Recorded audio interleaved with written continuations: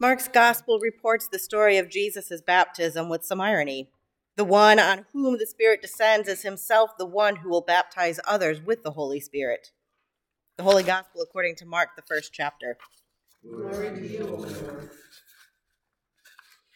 John the Baptizer appeared in the wilderness, proclaiming a baptism of repentance for the forgiveness of sins. And people from the whole Judean countryside and all the people of Jerusalem were going out to him and were baptized by him in the river Jordan, confessing their sins. Now John was clothed with camel's hair, with a leather belt around his waist, and he ate locusts and wild honey. He proclaimed, "The one who is more powerful than I is coming after me. I am not worthy to stoop down and untie the thong of his sandals. I have baptized you with water, but he will baptize you with the Holy Spirit." In those days, Jesus came from Nazareth of Galilee and was baptized by John in the Jordan. And just as he was coming up out of the water, he saw the heavens torn apart and the Spirit descending like a dove on him. And a voice from heaven, "You are my Son, the beloved, and with you I am well pleased." The Gospel of our Lord. Praise to you, Christ.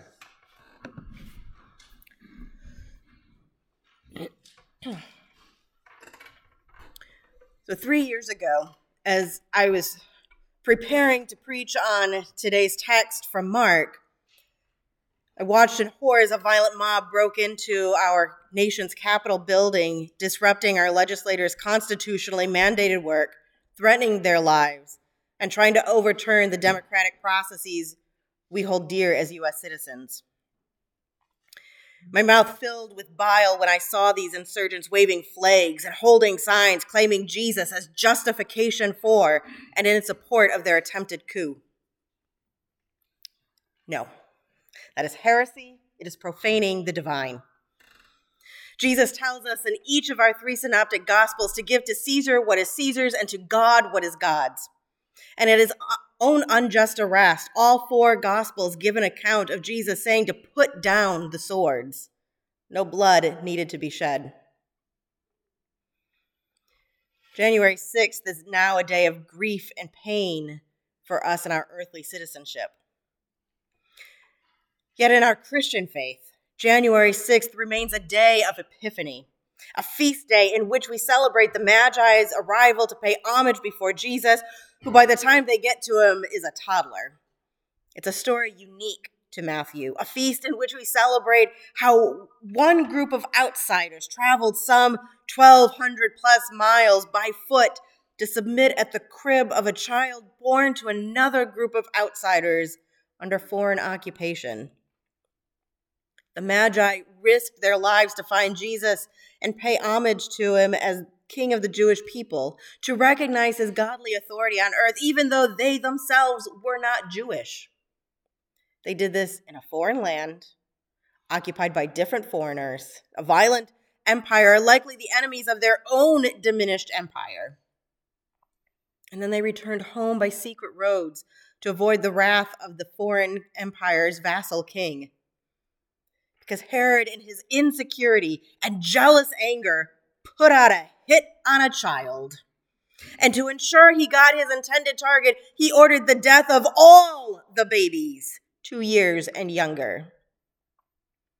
The child's family, the Holy Family, had to flee to yet another foreign land and live as refugees, strangers in a strange land. Because that had to be better than the violence of home, right? Epiphany is a joyous day in the church. We celebrate the Magi following Jesus' star and commit ourselves again to following Jesus, our light in darkness, stormy weather, fog, and all manner of conditions and times requiring divine illumination. Now, those of you with children, think back to their birth. Think about all the changes that squishy, floppy, fussy infant was about to inflict upon your life. Think about all the hopes and dreams you had for them, the future you imagined for them in the world, that they clearly had no intention of fulfilling for you because that is the nature of humanity. But think about those hopes and those dreams. Baby Jesus was a threat to the earthly powers like Herod and the Jerusalem elite because he was the promised hope of a people long oppressed. Jesus was a threat to earthly powers and the Jerusalem elite because he came proclaiming the reign of God, the value and dignity of every person created in the divine's image, and holding the powerful accountable for their mistreatment of the poor. Mistreatment, which is a denial of God's image in us all.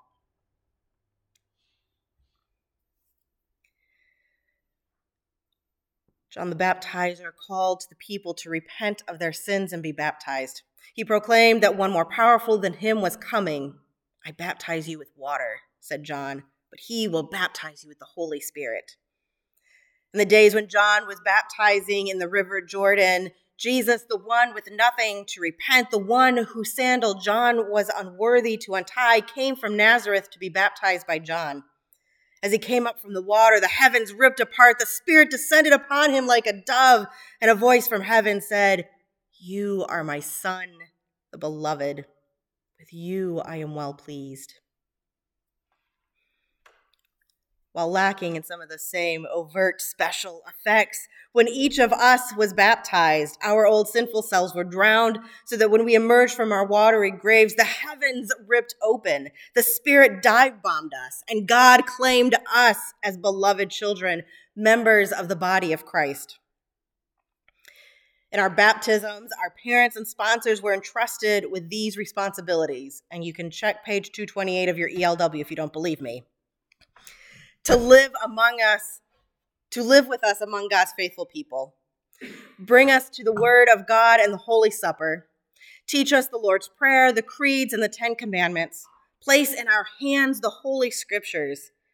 And nurture us in faith and prayer so that we learn to trust God, proclaim Christ through word and deed, care for others in the world God has made, and work for justice and peace. They promise to help us grow in the Christian faith and life. When we affirm our baptisms, either through the individual rite of confirmation or corporately as a community of believers, we profess our faith in Christ Jesus, reject sin, and confess the faith of the church. We renounce the devil and all the forces that defy God. We renounce the powers of this world that rebel against God.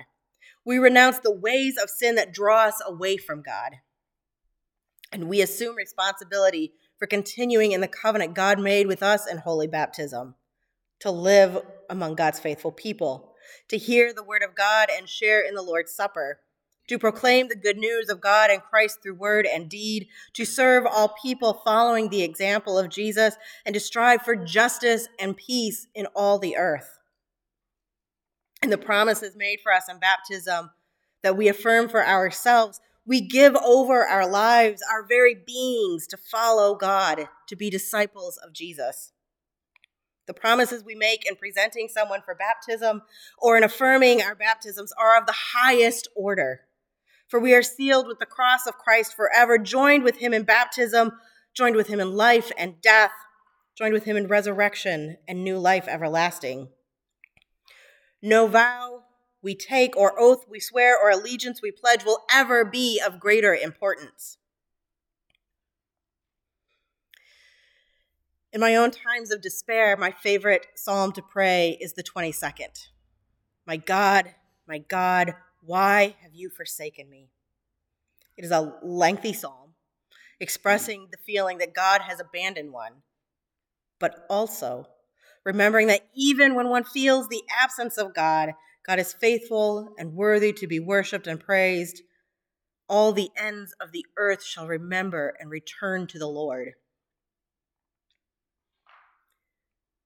Glued to my screen on January 6th, Epiphany 2021, watching the violence and hearing the hate of people following a false star while carrying signs claiming to be following Jesus, carrying crosses, I despaired and imagined God saying, my people, why have you forsaken me? All the ends of the earth, why have you forgotten and turned from me? As people of God, followers of Jesus, led by the Holy Spirit, we must renounce violence and terrorism. We must renounce the actions of those who claim Jesus but act in opposition to justice, peace, and love of neighbor. We must renounce systemic sins like racism, drawing us away from God's infinitely diverse image in which all people are created. We live in a world of broken promises and false idols. But joined with Jesus in the waters of baptism across time and place, we are called beloved and sent into this hurting world to live into the Spirit's everlasting promises of new life, living into the promises of the fought, serving all people, striving for justice and peace in all the world. Thanks be to God. Amen.